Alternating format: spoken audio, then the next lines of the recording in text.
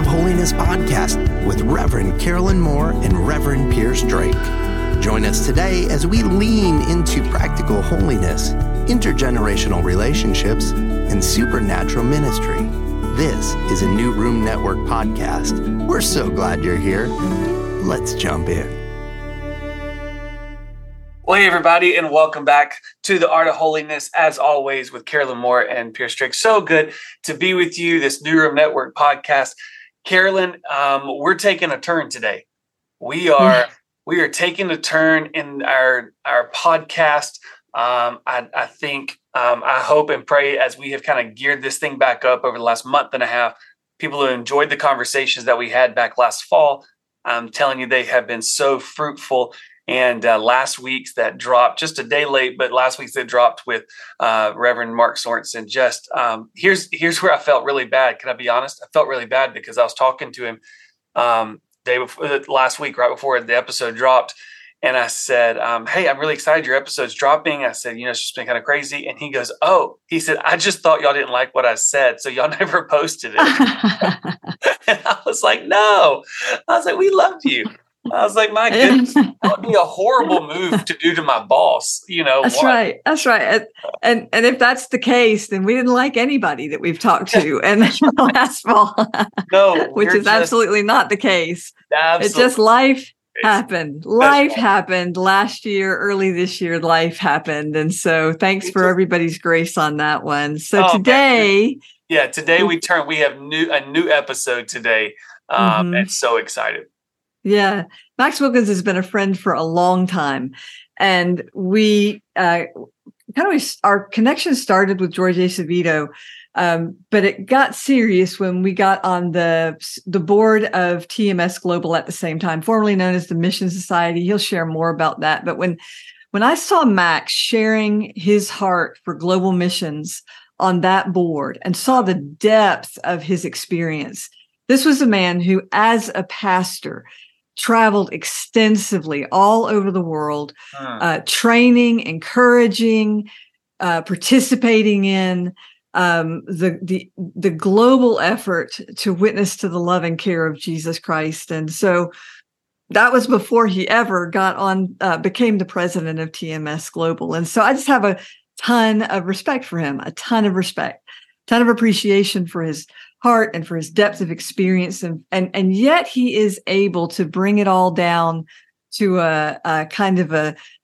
cafe table conversation. That's right. And so Max served in Florida and Hawaii for more than 2 decades before becoming president and CEO of the TMS Global. He has led small and large churches. He has been personally engaged in cross-cultural mission work for 20 years in a significant way. And so, friends, just enjoy this conversation that we had with Max about what it means to love the whole world the way Jesus loves the whole world.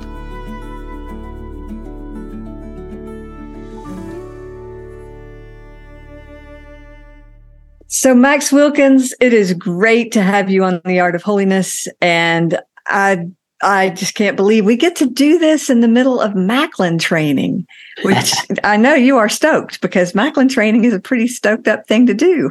It is. And this year we're doing it in Wilmore, Kentucky, in the midst of Asbury Seminary and wandering around at the university some. And of course, the afterglow of the awakening outpouring that took place here some time ago is still going on. So it's wonderful to be at Macklin at our annual training. And it's wonderful to be in this environment that I love so much. So for those that real quick, for those that don't know, tell us a little bit about what this is. What is Macklin training and what is TMS Global?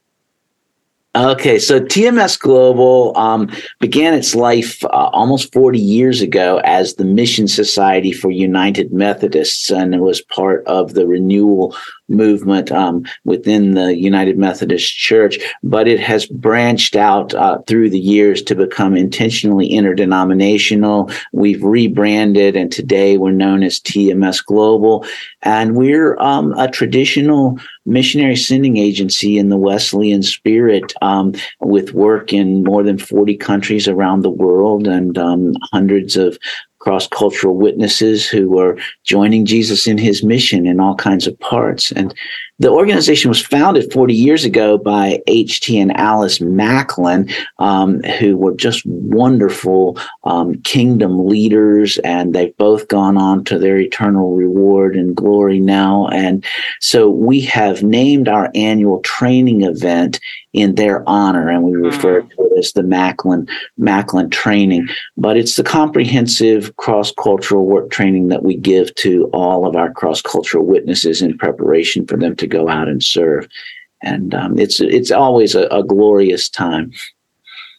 I have to tell you that I've just have one of our college students has come back from a green light trip to Kenya.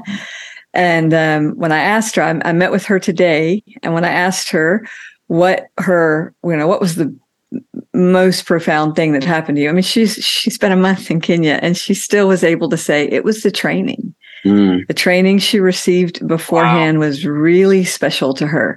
So for a 20-year-old who's looking at a lifetime of cross-cultural service, you guys are doing great work.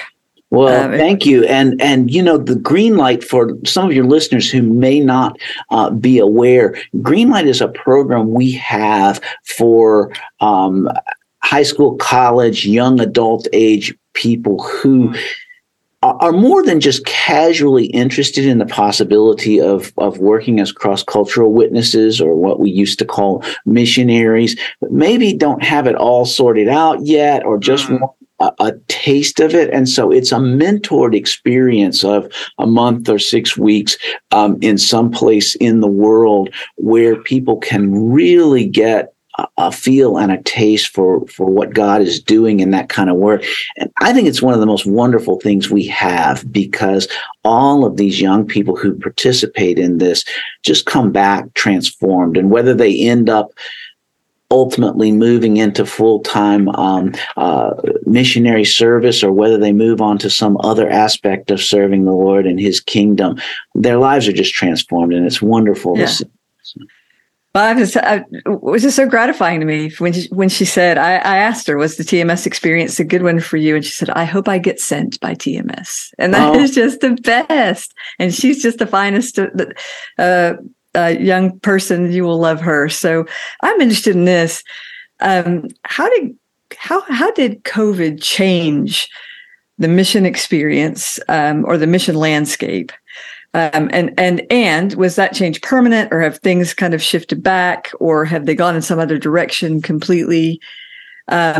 What's been the shift in the global landscape in the last 3 years? Of course, the lockdowns around the world were just extremely challenging to navigate when you're working in an environment where you're connected with people all over the globe, and suddenly people are not allowed to travel. I mean, we had cross-cultural witnesses that were in the United States on a planned furlough that couldn't return to their place of service. We had people in some countries that were, we have this beautiful family living and working in Thailand, and they had been there for, I think, 9 years without being able to return home. And part of it was because when it came time for them to return home, the lockdowns were such that they simply couldn't leave. And so that was tough. And I think the lockdowns caused a lot of people to evaluate whether the Lord was telling them that this was the time for them to transition back to the United States and move into something else. But what was amazing to me was one of the core values of TMS Global is spirit-led adaptability, and all parts of that are important. We do believe those ultimate red letter words in the book of Revelation when Jesus says at the end of the story, behold, I'm making all things new. So those of us that want to embrace the status quo and live where there's no change, we're seeking the wrong kingdom, because our Lord and our King says, I'm making all things new for all eternity.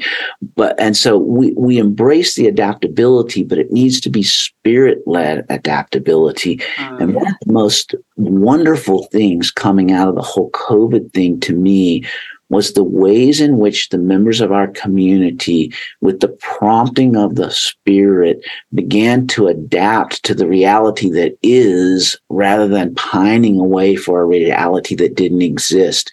So we had cross-cultural witnesses in places like Peru that had this unbelievably draconian lockdown that basically had military troops in the streets threatening to shoot anybody that left their house for any reason. And there were literally day laborers who were starving to death with their children, with no way to get food. Sometimes preventable illnesses were killing people because they couldn't get medical attention. And our cross-cultural witnesses just went out one day, and one of our guys basically went up to some of the military people and said, look, there are people dying needlessly because of this insanity, and I have the means to help. So either shoot me in the street or allow me to make sure that people have food to eat and access to medicine and other things. And they relented and gave him permission. Wow. And for the next 2 years, these cross-cultural witnesses essentially kept 350 households in the community where they live. Some of the most desperate households there, they kept them alive. And it's not hyperbole to say that people were literally starving to death before they started this work. And that's just one example. But so many of our people pivoted. And as a result, we were actually, by the grace of God, able to deploy brand new cross-cultural witnesses during the pandemic. Wow. I got to tell you, Carolyn, I don't know that my faith was strong enough to believe that we could actually do that. I was kind of like blown away, like really, we can do this? And, it was as if God was saying, you think that's a small thing for me? I mean, this is doable. Wow. So good. Well, it is true. God has a way of making all things new, of bringing beauty out of ashes. And so what is it? What are you seeing just across the world now, where God is redeeming the years the locusts have eaten? Where are you seeing the great moves of God? Well, of course, there is a lot of openness right now to spiritual things all over the place, because as people experience the isolation and the suspicion and the inability to engage with others during COVID, a lot of ugly things came to the surface for a lot of people, but with it came a lot of spiritual questions. And one of the things I think people discovered during COVID around the world, and particularly in emerging kingdom nations, in places where Christians are in a distinct minority, is that maybe the buildings and all the trappings of religion weren't of primary importance, because by necessity they began to meet in house church settings or in smaller group settings or in impromptu discipleship meetings. And that has opened up all kinds of possibilities all over the world. I've always been a fan of simple church, of house church movements, of disciple-making movements. But I've become more and more convinced, especially this side of COVID, that that's the future of the church globally. And I'm hoping even in the United States, but definitely globally. And so many exciting things are happening.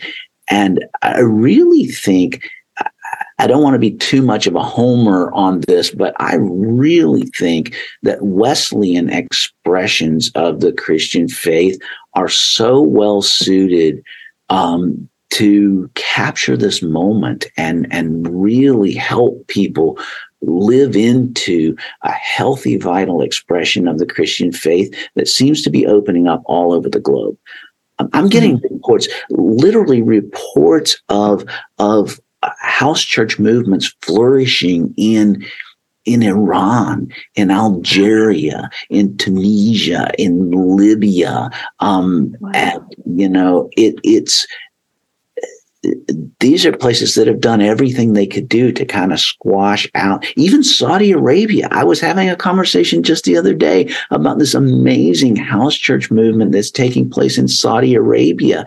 And in some ways, with kind of the blessings of the leadership, because they don't understand fully that this is connected with the formal church, I think. Wow. That's incredible.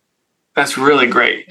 I've got kind of a two-part question. I'll go obviously the first one first, but you said that mission is the reason church exists. So what's that mean exactly? Break that down a little bit for us. Well, I'll try to do it quickly because this is one of my stump speeches and one of the things I'm most passionate about.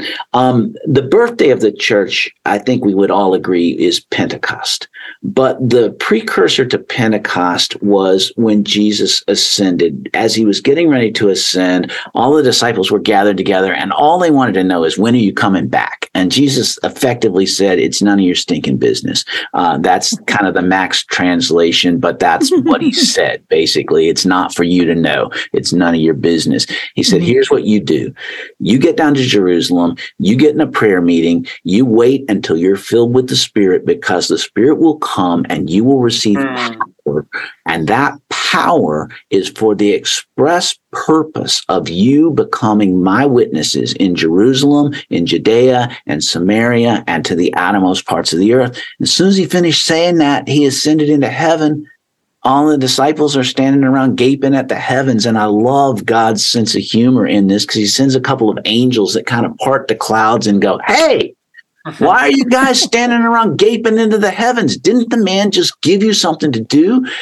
Get yourselves down to Jerusalem, get in this prayer meeting, because the power is coming and you're it. And so, the church was born for a purpose. The church literally is the called out people. But what are the people called out to? They're called to join Jesus in his mission. And I've taught this all over the world. And every time I do, somebody will say to me, oh, well, surely the church exists for worship. And my answer to that is, did God have a worship problem that required him to bring the church into being? Because the clear answer is no. In fact, after Pentecost, they kept worshiping every day at the temple. Why? Because that's where they were worshiping before Pentecost. There was no worship problem. Worship is important, and worship is something we absolutely must and need to do, but God didn't need to call the church into being in order for worship to exist. Worship was already going on. What God needed was the called out believers in Jesus Christ to join him in his mission, and that's why we were empowered. So I go so far as to say, and I'll hush with this, but I go so far as to say that any church, in quotation marks, that's not on mission is not a church. Wow. Best, it's a vaguely spiritual Rotary club. Yeah. I've got no problems with Rotary. I mean, I've been a Rotarian. Rotary's fine, but Rotary does Rotary better than the church. The world doesn't need a vaguely spiritual Rotary club. Needs the called out people of God, empowered by the Spirit, joining Jesus in his mission. Wow. Amen. So now part two. Oh, okay. And because that's incredible to go back to Pentecost, to the very beginning. And, God obviously works through people, and people are messed up, right? We get complicated and we're messed up. And also hindsight's 20/20. Right. So great motives, great desires, great intention, some wrong methods along the way on a lot of different spectrums. Right. No matter what topic you take, and mission is not outside of that. Right. It has part of its history and past as one that we wouldn't be proud of. And so I say that because you talk about the Green Light Project. You said that y'all have rebranded. You've even changed your language from kind of missionary to cross-cultural witnesses. Mm-hmm. And I think one of the things, that I've definitely heard, I'm 34, pastor, younger generation is wanting to have a heart for the gospel, have a heart for the kingdom, have a heart for mission, but hesitant or don't want to step into some of the methods that, if we look back over the last hundreds of years, always weren't the best. Yeah. And so can you speak on a little bit about what this looks like now, what y'all are focused on, some of the maybe brand changes y'all have made, some of the directional changes that you guys are stepping in now? Because it sounds like, now you hear from the other end, Carolyn's, interns like this, the training was the best part. The training was it. The training was, trip was incredible, but the training. So give some hope to the people on that kind of topic. Well, your question is one of the most important questions, and there's commentary in your question as well, and it's all valid and true, and it's vitally important that we address those things. The colonialistic approach to mission was horrific, and it missed the mark. And despite how bad it missed the mark, there is still some positive fruit from that movement, but there were lots of problems with it. One of the things I shared with our training crew just a couple of days ago is we don't want to overlook how sloppy and ugly the colonialistic part of the mission of Jesus was.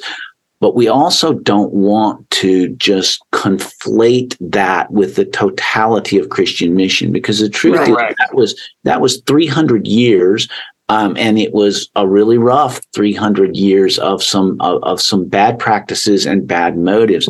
But that was at the tail end of 1,700 years of Christian mission that was often done in significantly more appropriate ways.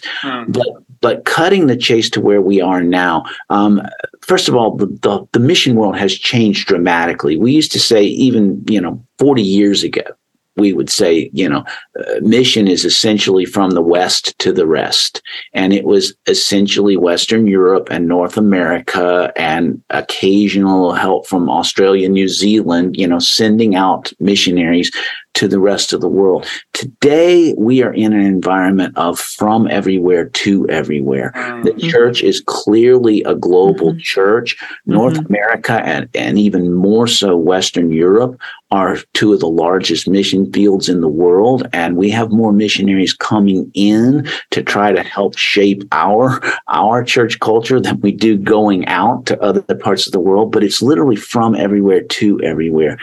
And one of the ways that we're embracing that reality at TMS Global, I said earlier, we're a values-driven organization, and we only really have 4 key values that are the drivers with us. And integrity is one of them, and we try to do the mission with integrity. Spirit-led adaptability, people in community is really important to us. So one of the mistakes of colonialism was this idea that people just went out alone in this, not what I call parachute ministries, where they just dropped people in and they put out their missionary shingle and then started telling people what to do.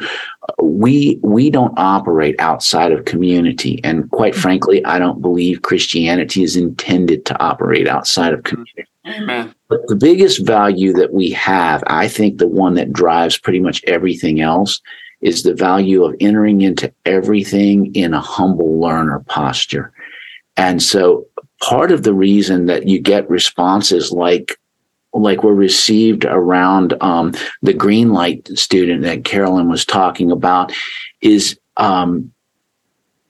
so much of our training is centered on how to enter a different context, humble learner posture, where you take seriously the need to enculturate, not compromising your own values, and of course not compromising the gospel, but understanding that sharing of the gospel always needs to be contextualized, and that this is a partnership, and it's engaging with people where they are. And I do think that each subsequent generation, I think the millennials are more in tune with that than the Gen Xers, and the Generation Z, or whatever we're calling the emerging generation now, is even more in tune with that than the millennial generation. And this idea of incarnational living, when you look at the incarnation with Jesus, and in Philippians, Paul says, Jesus counted equality with God not something to be clung to, but emptied himself or poured himself out. And, scholars struggle with how to translate the Greek there because it's complex, but it essentially means Jesus tore himself out of the perfect community that had existed between the Father, Son, and Spirit for all time, and set aside all his prerogatives, all of his advantages, and in absolute humility came into a specific place, in a specific time, in a specific culture, and engaged people where they lived. And that's a beautiful model for a humble learning approach to incarnational witness. And I think that's the primary difference in what's effective today in mission. And really, it's in part because it takes us right back to the way Jesus modeled it in the first place. Amen. It's great. That's beautiful. Yep. Oh, good. Yeah. And the person that I was talking about, that I talked to this morning, who's just coming back from her green light trip, she mentioned humble learner as the thing. She even said, I'm not sure.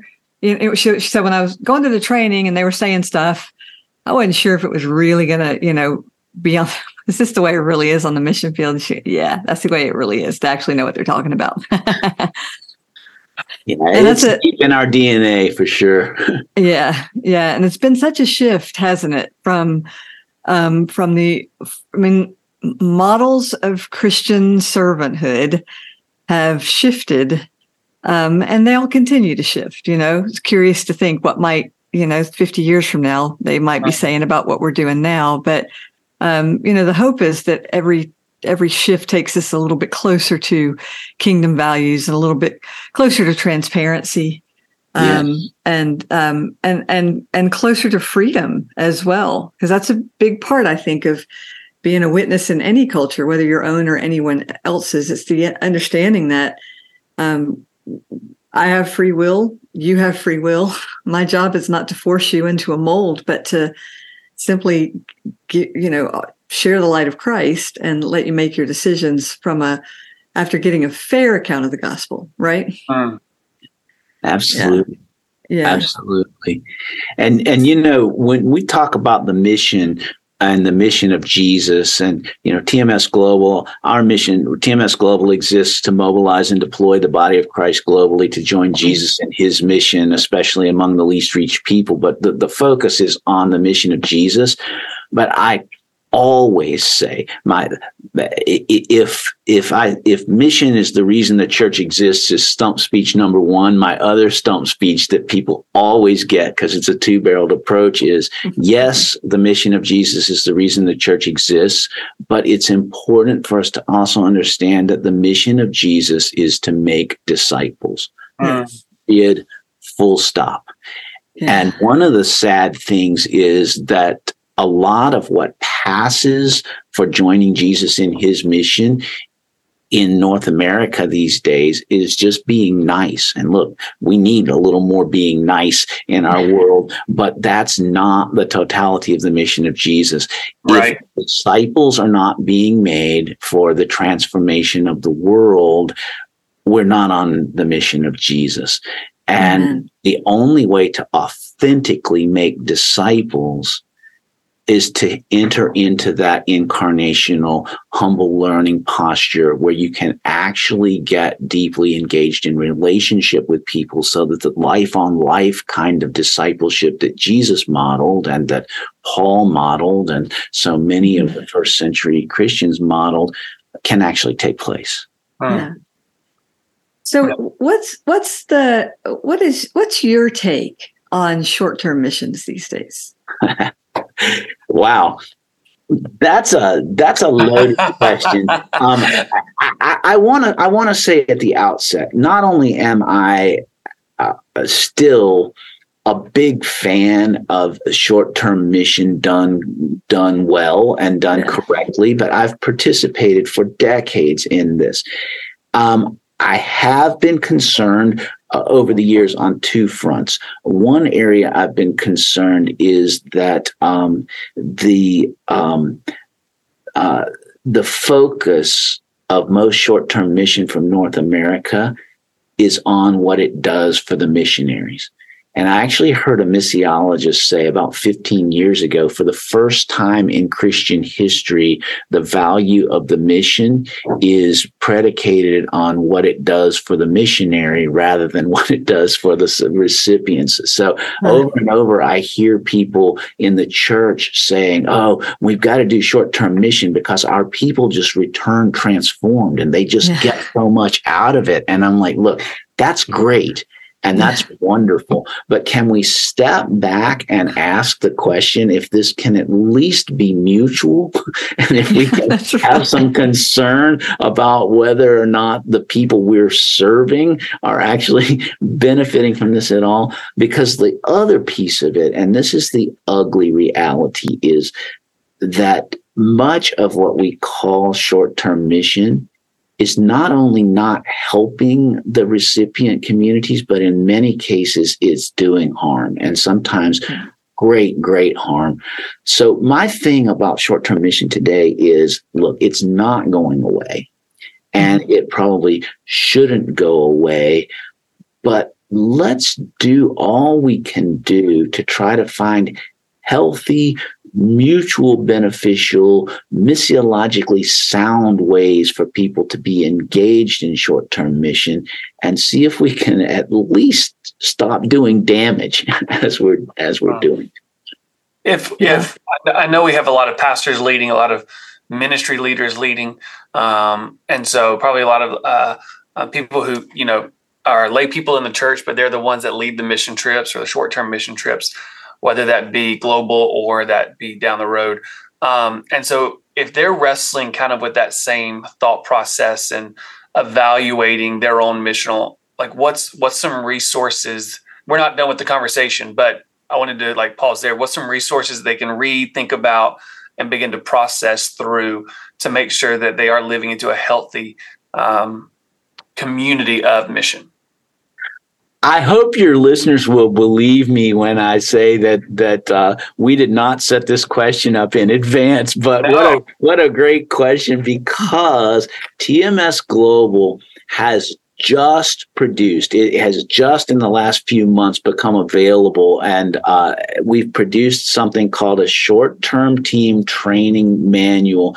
And some who have looked at it, who have been involved with this stuff for decades, have said they believe this may be the best resource they've ever seen related to short-term team training. One of the things I think is that one of the antidotes to the problems with short-term mission revolves around training. You've already heard we put a significant emphasis on training within TMS Global, and we've come to believe that with the right training, local church short-term teams can do quite well. That short-term team training manual is available at the TMS Global website, which is you maybe put a link in the notes for the podcast, but it's tms-global.org.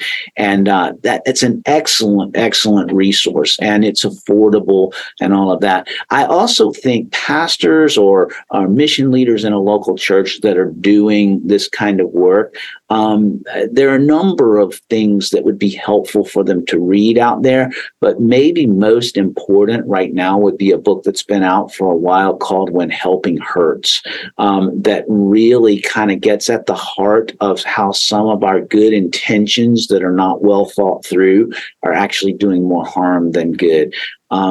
there are just so many cringeworthy things that I see when I'm out and about in the world and run into untrained and unthoughtful short-term teams that are just out.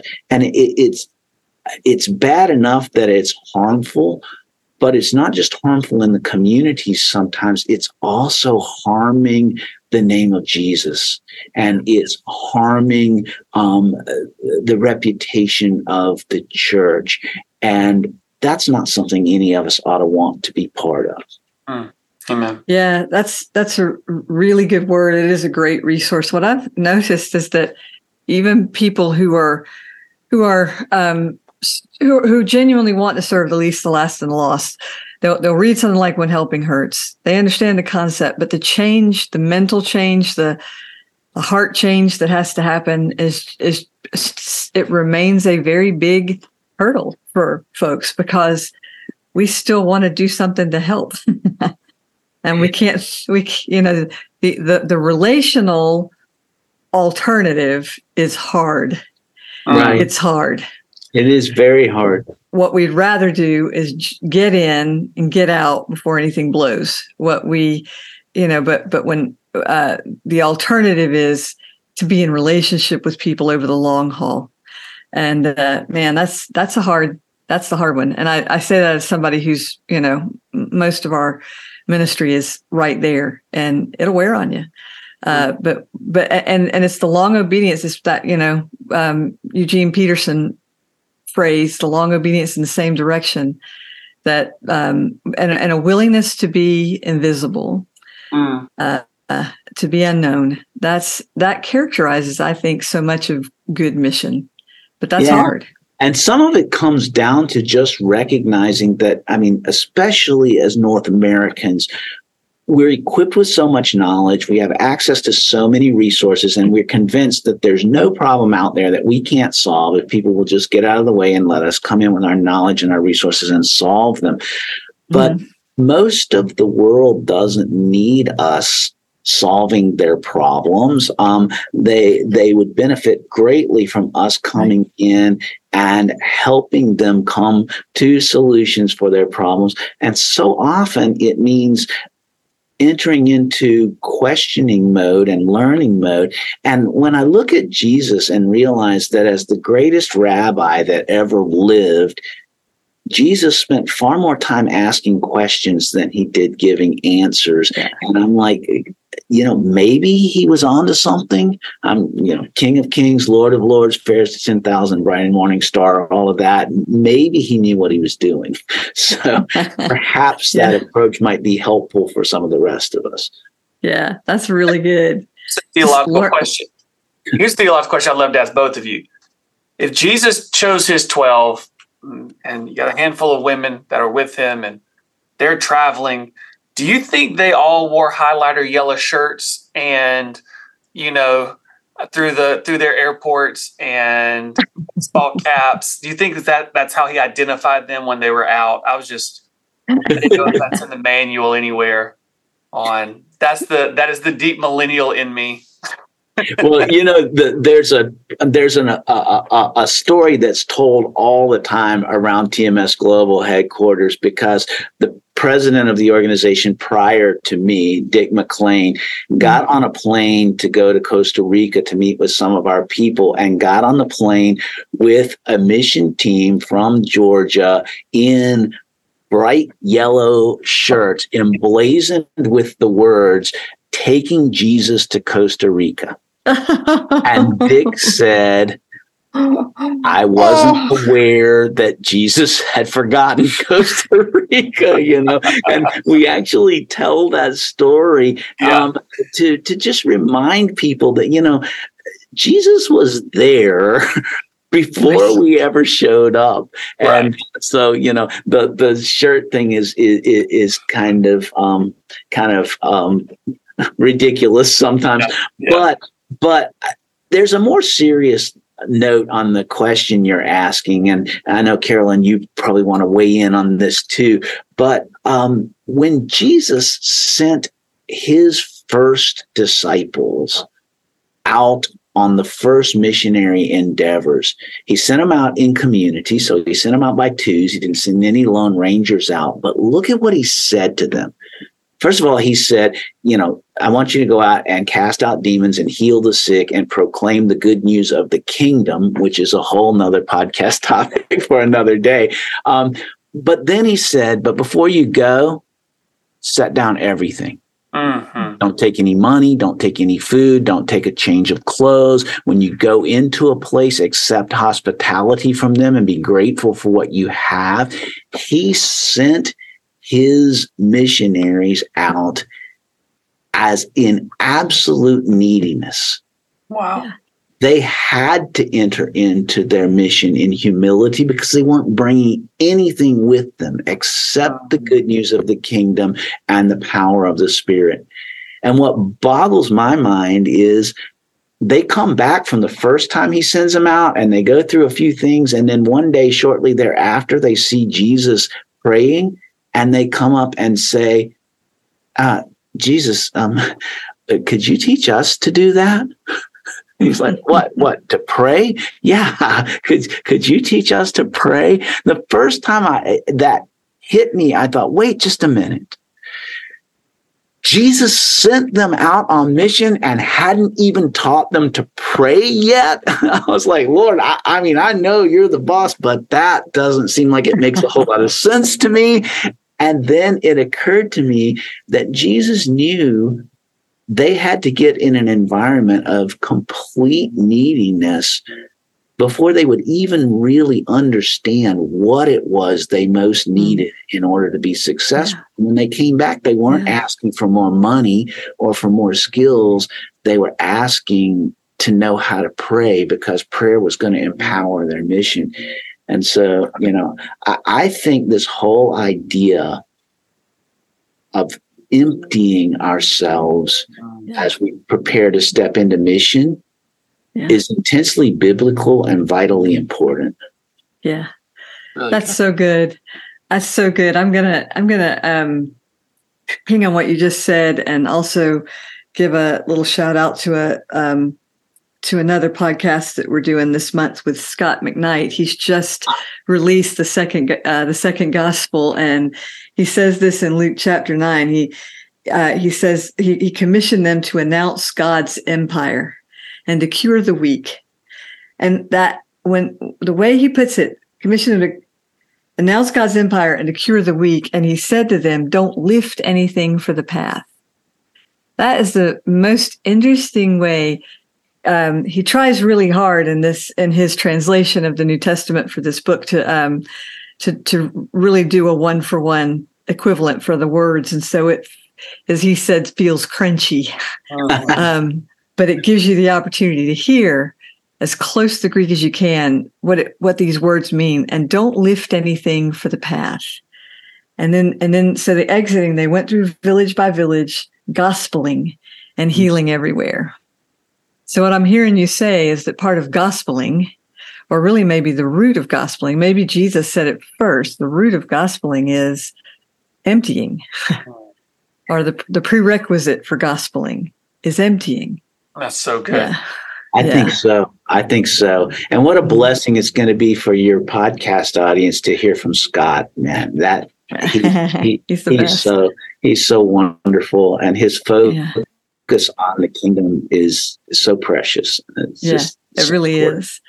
So before we leave, I just want to, speaking of the kingdom of God and where we see the kingdom breaking in, you and I have had a conversation about the great potential for a Methodist revival around the world.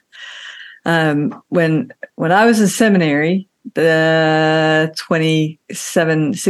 years ago, when I went to seminary, I literally would have said the Reformed movement was on its way out, and then boom, the Neo-Reformation just kind of exploded across the American scene, and great things have happened through it.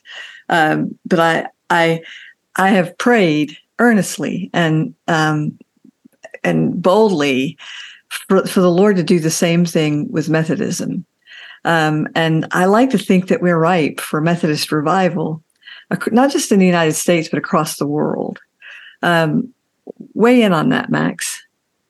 Well, I think you're absolutely right, in my opinion, on everything you said, including I had a very similar experience, only I was a little bit further removed. But when I was in seminary, I thought the same thing about the trajectory of the various theological expressions. And then my thoughts on that proved to be very misguided.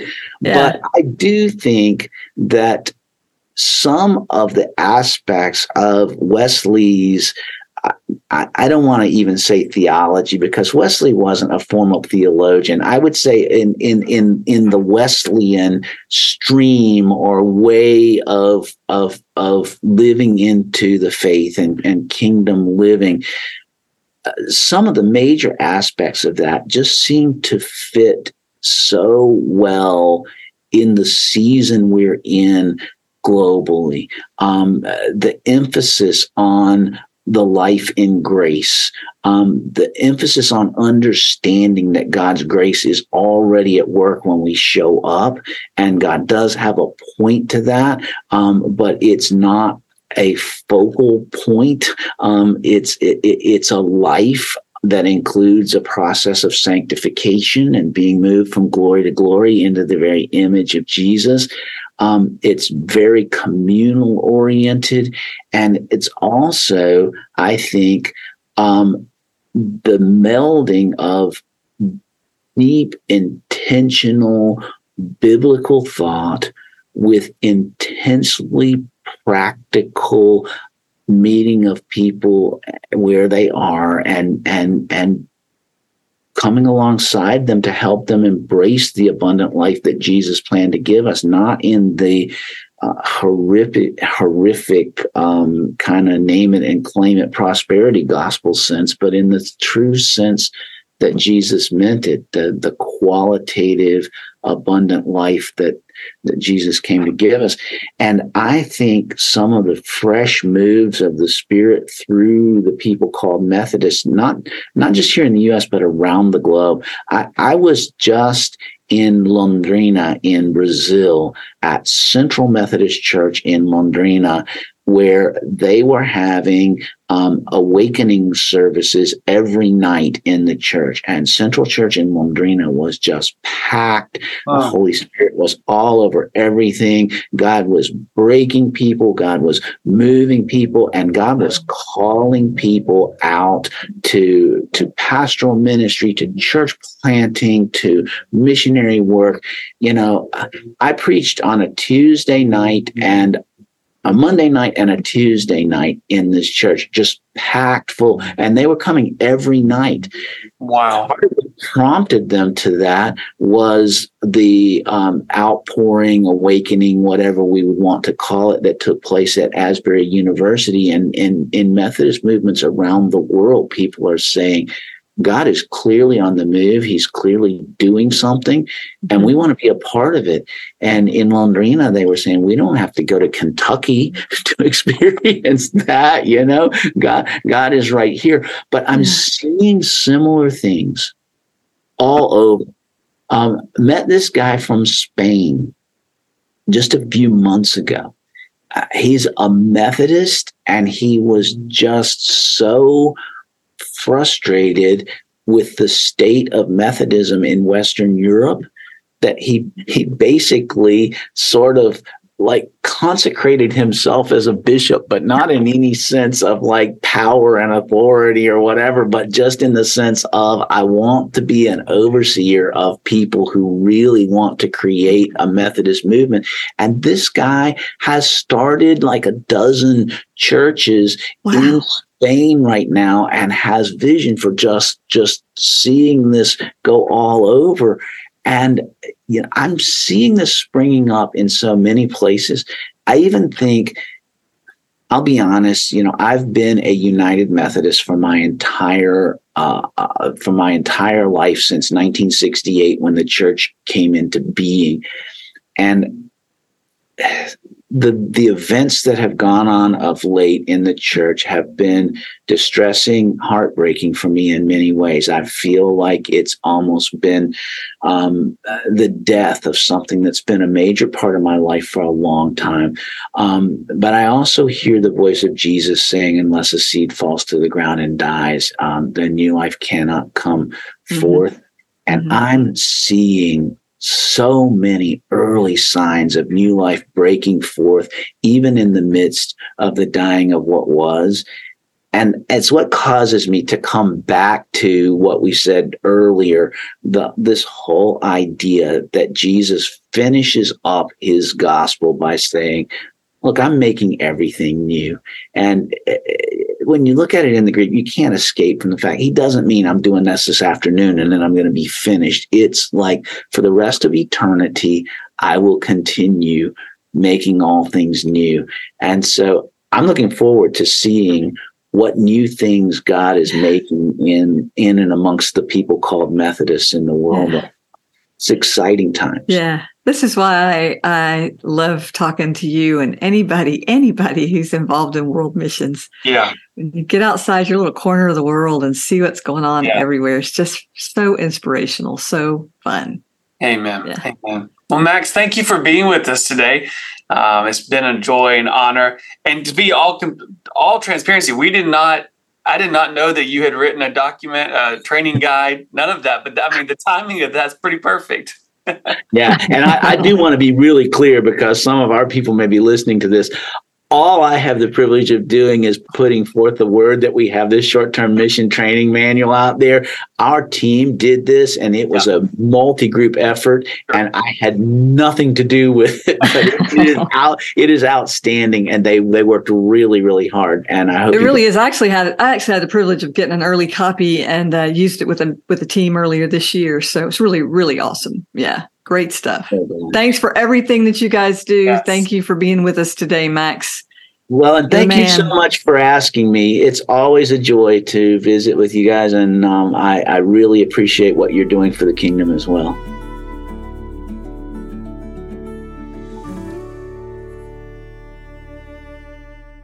There were so many things he said. I think what really moved me this morning when I was in that conversation with one of our own students who was part of their Green Light program, went to Kenya, had an exceptional experience. It only enriched her desire to become a long-term cross-cultural witness.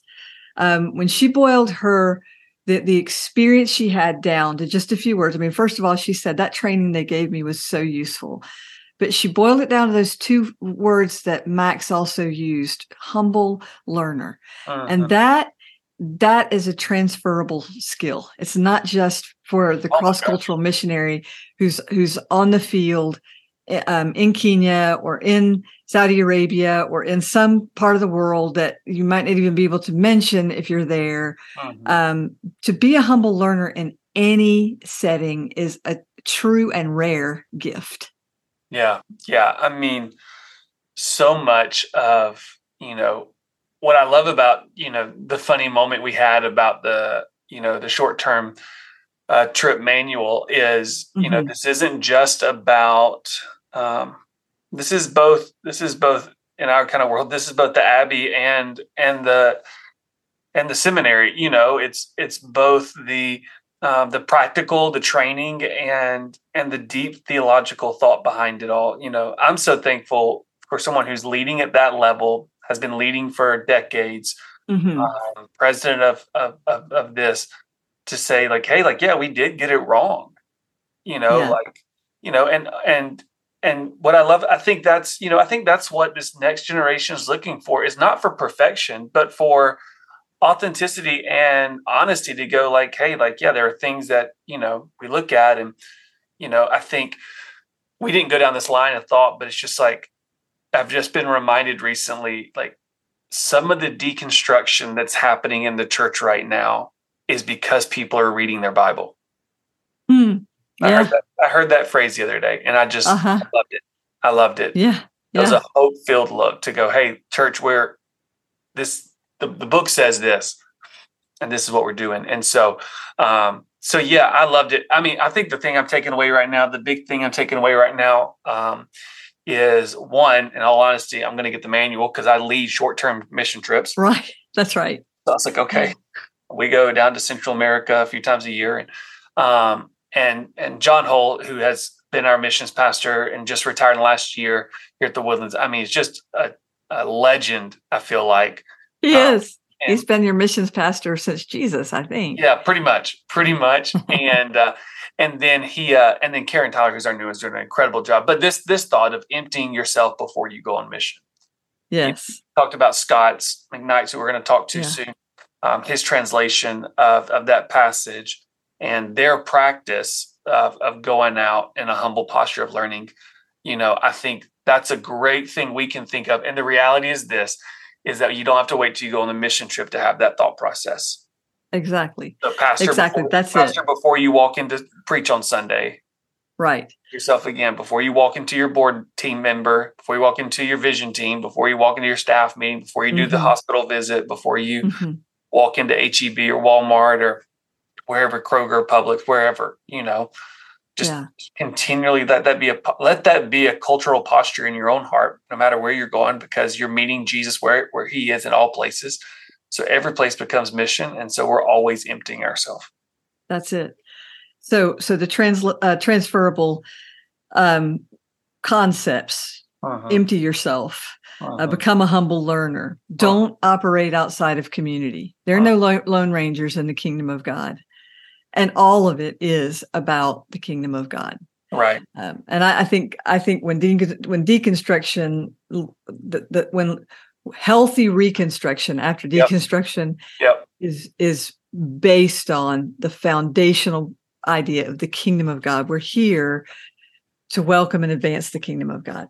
Yeah. Well, hey, my friends, we're so thankful that you're with us. We hope you enjoyed the conversation. Hope it's one that maybe you can go back and listen to again, just to continue to pull out the goodness in it. Hey, go ahead and check out TMS-global.org, TMS-global.org, for all of Max and their team's work and how you can be a part, learn from, and maybe partner with in your missional project going forward. We look forward to seeing you at the New Room Conference, hopefully here in just a few weeks down the line. It'll be here before you know it. So grab your ticket, get your plane flight. Unfortunately, my house is booked, but there are hotels in the area. And so we hope to see you here. And if you do come and you see us, please let us know. Please let us know that you listen. It's so encouraging, but we'd love to meet you and just get a chance to say hello. We pray that this week has been a blessing, that you can go out and be a blessing to others in the name of the Father, Son, and Holy Spirit. Go for it. Pierce, can I say it? Can I say it this week? Yeah. We are a New Room Network podcast.